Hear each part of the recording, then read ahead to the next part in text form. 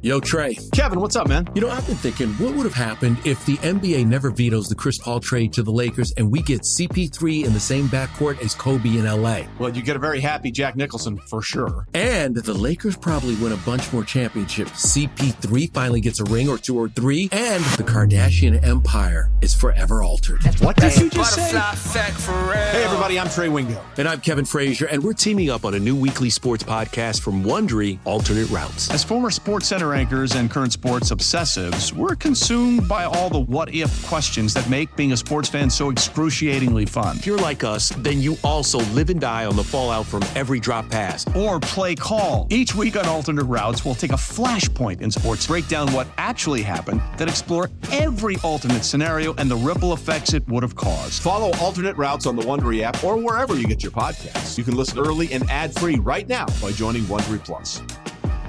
Passion, drive, and patience. What brings home the winning trophy is also what keeps your ride or die alive. eBay Motors has everything you need to maintain your vehicle and level it up to peak performance, from superchargers, roof racks, exhaust kits, LED headlights, and more. Whether you're into speed, power, or style, eBay Motors has got you covered. With over 122 million parts for your number one ride or die, you'll always find exactly what you're looking for. And with eBay Guaranteed Fit, your part is guaranteed to fit your ride every time or your money back. Because with eBay Motors, you're burning rubber, not cash. With all the parts you need at the prices you want, it's easy to turn your car into the MVP and bring home that win. Keep your ride or die alive at ebaymotors.com. Eligible items only. Exclusions apply. Clap your hands and stomp your feet. You're listening to the Clap Your Hands podcast, hosted by Elliot Shore-Parks and Kyle Newbeck. Here they go. The other big news from last night was the return of Tyrese Maxey. What'd you think of how he looked? What'd you think of the fact that he didn't start?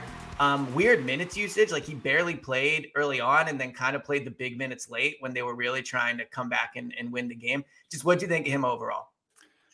He looked like a guy who hasn't played basketball since November 19th Yes. or 18th or whatever it is. I'm not, it was not like a big deal, obviously, because he just needs to get his legs back under him. These guys will always tell you there's a huge difference between, I'm getting practice reps and I'm getting back in the swing of things there, and playing at game speed and readjusting to game speed after a layoff is obviously a big deal. I do think he got better as the game went on, at least on offense. Like we saw a lot of attacks along the baseline. He hit a three, did some stuff did some Tyrese Maxey type stuff, and that was good. I don't think we saw any noticeable physical drop off. Like I do think we saw the burst a little bit. We didn't really see him in transition, so maybe we didn't see the top end speed, but by the end of that game, it started to feel like, all right, he's going to need a couple of games, but he's all right. He'll be, up and running soon enough. Obviously, the most interesting thing was him coming off the bench. And I think, at least in the first game, that's not going to lead to a whole lot of, speculation and chatter about whether that's going to stick. I did get a text from someone around the NBA, we'll just say, I won't say who, last night. Like, so are people prepared for the fact that Tyrese might never start again? Wow. And I thought that was pretty strong. Like, I still tend to believe that they have to chase that offensive ceiling, but I do think it's interesting that, people who are it's not someone like invested in the Sixers, not a fan, not somebody covering the team locally, and they're seeing and they're thinking, Melton has been so good and such a good complementary piece alongside Harden and Joel that, they're thinking, hey, maybe this will be a permanent thing. So I'm very curious to see how they ramp Tyrese up here and if this changes or if they stick with this lineup that they've had going on. Well, it's a super interesting power dynamic because, let's be real, a lot of who decides what starts in the NBA is politics at the end of the day. And if you look at it, what that text to me basically means is Doc ain't benching PJ Tucker, is what that pretty much means. Because if PJ Tucker is going to stay in the lineup, and as is DeAnthony Melton, you're obviously not going to bench Harden. then where is Tyrese starting? You're not going to bench Toby. And even if you do, you're not going to, unless you, I guess, could move Tucker over. But I doubt you're going to bench him. And you're clearly not benching Embiid. So the main person you would bench there is Tucker.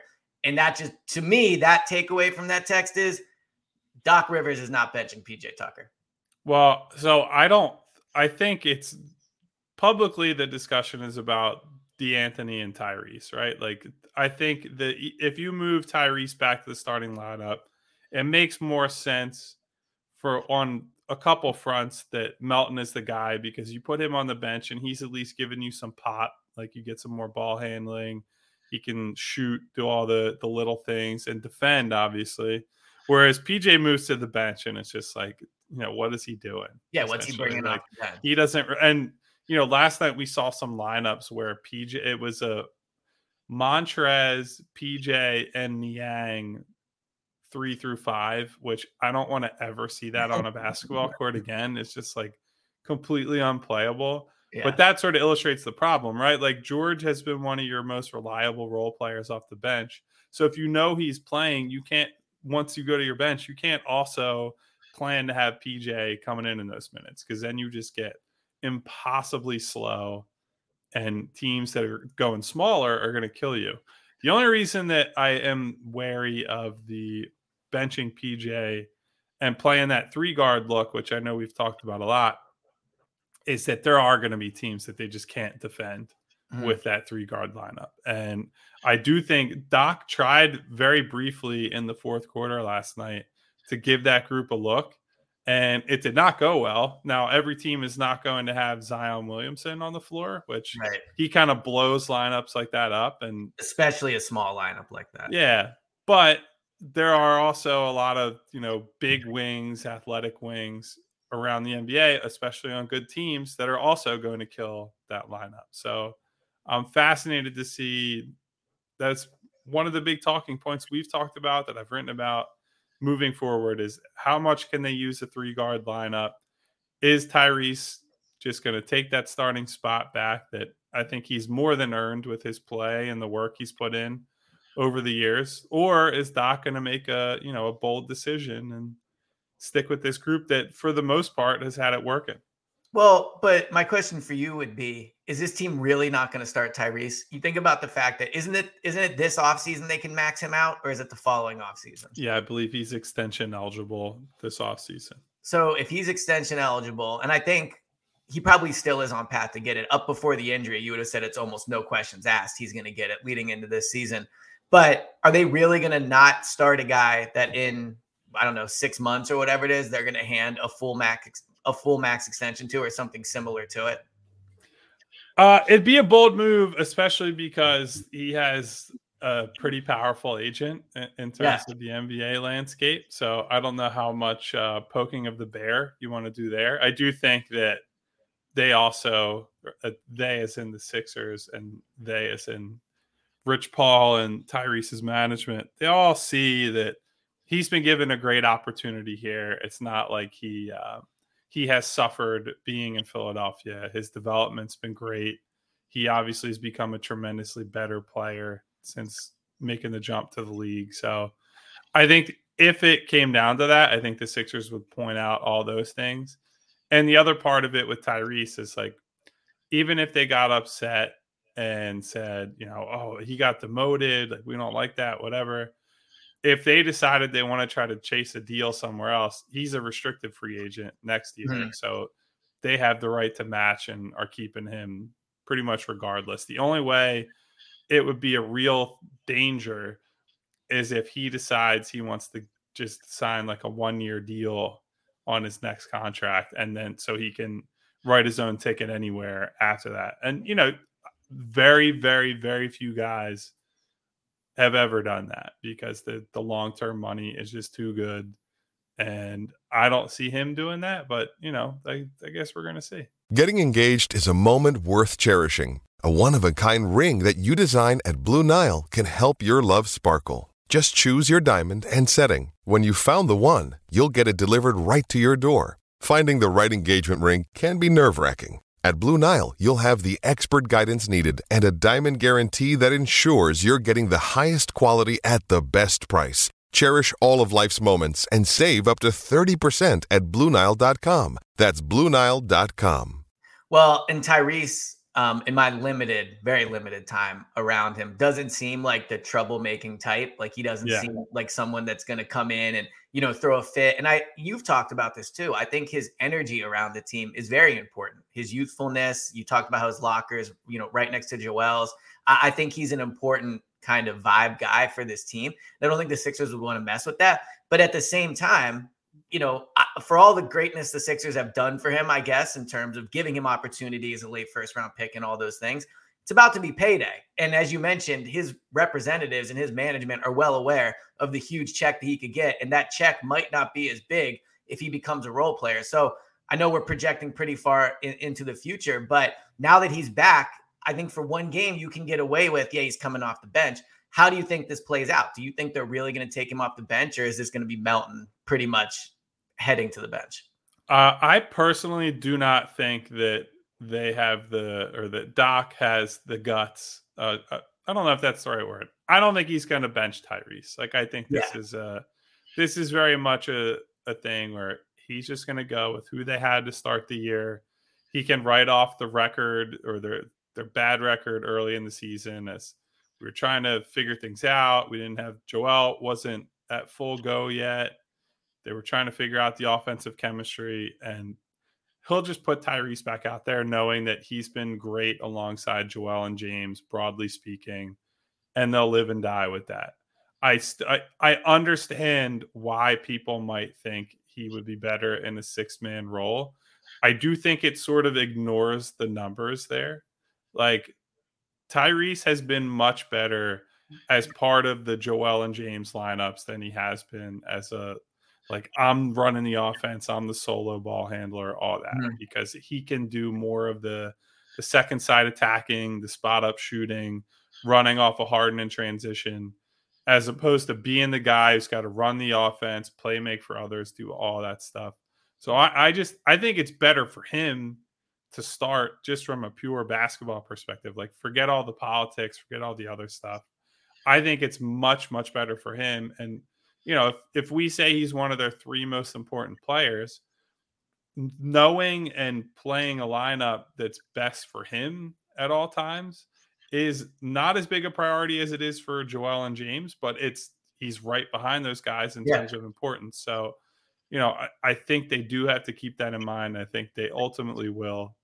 But again, I come back to the lineup with Melton in his place makes a lot of sense on paper and has absolutely destroyed teams for the most part. So, and then it's going to be fun. Or incredibly tense and ugly, depending how it plays out. But I mean, the other part of this too is, and it's just one game again, but if we're going to do pods after every game, I think we're allowed some room to overreact. Maxey was -18 and -18 last night. That was the worst on the team. And so when you combine that with the fact that the lineup has been better with Melton on the floor, and it comes back to the same thing about the windows, like if Maxey, you're right. If Maxey's the 3rd most important player on the team, then building some things around him is not crazy. It's not outrageous to say that, okay, this guy's an important part of our future. He probably has the brightest future of anybody considering Joel's age. Yeah, do some things that work well for him. Those things just don't seem to really work well for every other player on the court in the starting 5. So it's the same kind of question. I hate to bring up the word trade, even though it is my favorite word. I don't think they're going to trade him this season. But if they're better with Melton, if he's contract eligible this offseason, and he's not going to start, I don't know. It's the same question again and again. Are they better just trading that chip in now and capitalizing on building around Joel and Harden for one final run? Yeah, you don't even have to answer it, but it's just what I think about when I see him come back and struggle to kind of fit in. Well, and I do think, like, my read on the situation is that nobody is untouchable on this team except for Joel and James. Like, those 2 are not moving this year. Everybody else, there's at least some chance. Now, obviously, the chance is not as big for Maxey as it is, like Matisse Thybulle, who I think I would guess he probably gets moved before the end of the year, just because I don't think they want to. Clearly, the way they're playing him, they don't want to pay him in the offseason. So I think that's an obvious one. Tyrese, is a lot closer to untouchable than not. But I do think they are cognizant of the idea that, if we're pushing our chips in, if we're really going for it this year, he's clearly the guy that would return the most. Now, he'd have to be attached to Tobias most likely just because of the salary stuff and trying to get somebody back. But I don't think he's quite at that level that they would just like turn down any trade just because his name is in it. They would be very considerate of where he would move. They're not itching to trade him, but I certainly don't think that he is like, that's definitely the long-term building block guy is what I would say. So was that the case in the Harden deal? Because I remember, following the Harden deal from afar, it was, well, if they just give him Maxey, then it's no problem. And they basically refused. And to their credit, they ended up getting him. But do you think that was an unwillingness to move Maxey at the time, or just they didn't view Harden as a piece good enough to move Maxey for? Because it sounds like you're saying now for the right player, and I'm guessing it's a short list, KD, Lillard, like guys we've talked about that are legit third stars. But do you think last year it was different with Maxey, or the Harden piece just wasn't viewed as good enough to move him for? I think it was just dependent on the deal, right? Like the initial Harden deal or the proposals they're making to Houston, a big part of it was like they're trading Ben in that scenario. And if they're giving up Ben, they don't have any justification to be giving up like other young talents. Because at the time the Houston thing happened, we were not quite at the point with Ben. With Ben that everyone was like giving up on him or whatever. So I think they rightfully held that it's like, all right, we have the best young chip in this deal. We're not giving you other like lots of other stuff too. And they like, to their credit too, they've held the line on, they didn't make now I think some of this might have been on Toronto's end, but when they talked about trading with Toronto to get Kyle Lowry for their playoff run that ended up when they lost to Atlanta, they had discussed going after Kyle Lowry. And I know Maxey was sort of a breaking point or a sticking point in those negotiations. I think that Toronto, I might be misremembering. It was Maxey and Thibault were in the mix there, and Toronto was getting really greedy, and the Sixers at some point were like, yeah, we're not giving you the moon and the stars for 6 months of Kyle Lowry or whatever. And, that ended up working out great because Tyrese Maxey much better than Kyle Lowry is right now. Yes. Lowry looks super washed. And he's very cooked and he's very overpaid. Yeah. So they have not been going out there saying, we want to trade Tyrese. Like they've drawn the line on multiple occasions. And these are for like very good players, a great player in James's case at the time. So it's all going to come down to, what is the specific deal? I don't know that he gets, I'd say more often than not, he's not getting traded. That was also the other indication I've gotten is that they're not really close to anything on the trade front right now. Now that's famous last words. Some people just like to operate with the cone of silence around them. So we'll see if Daryl cooks something up between now and mid-February. But I do think they're willing to make a big move if a big move materializes between now and then.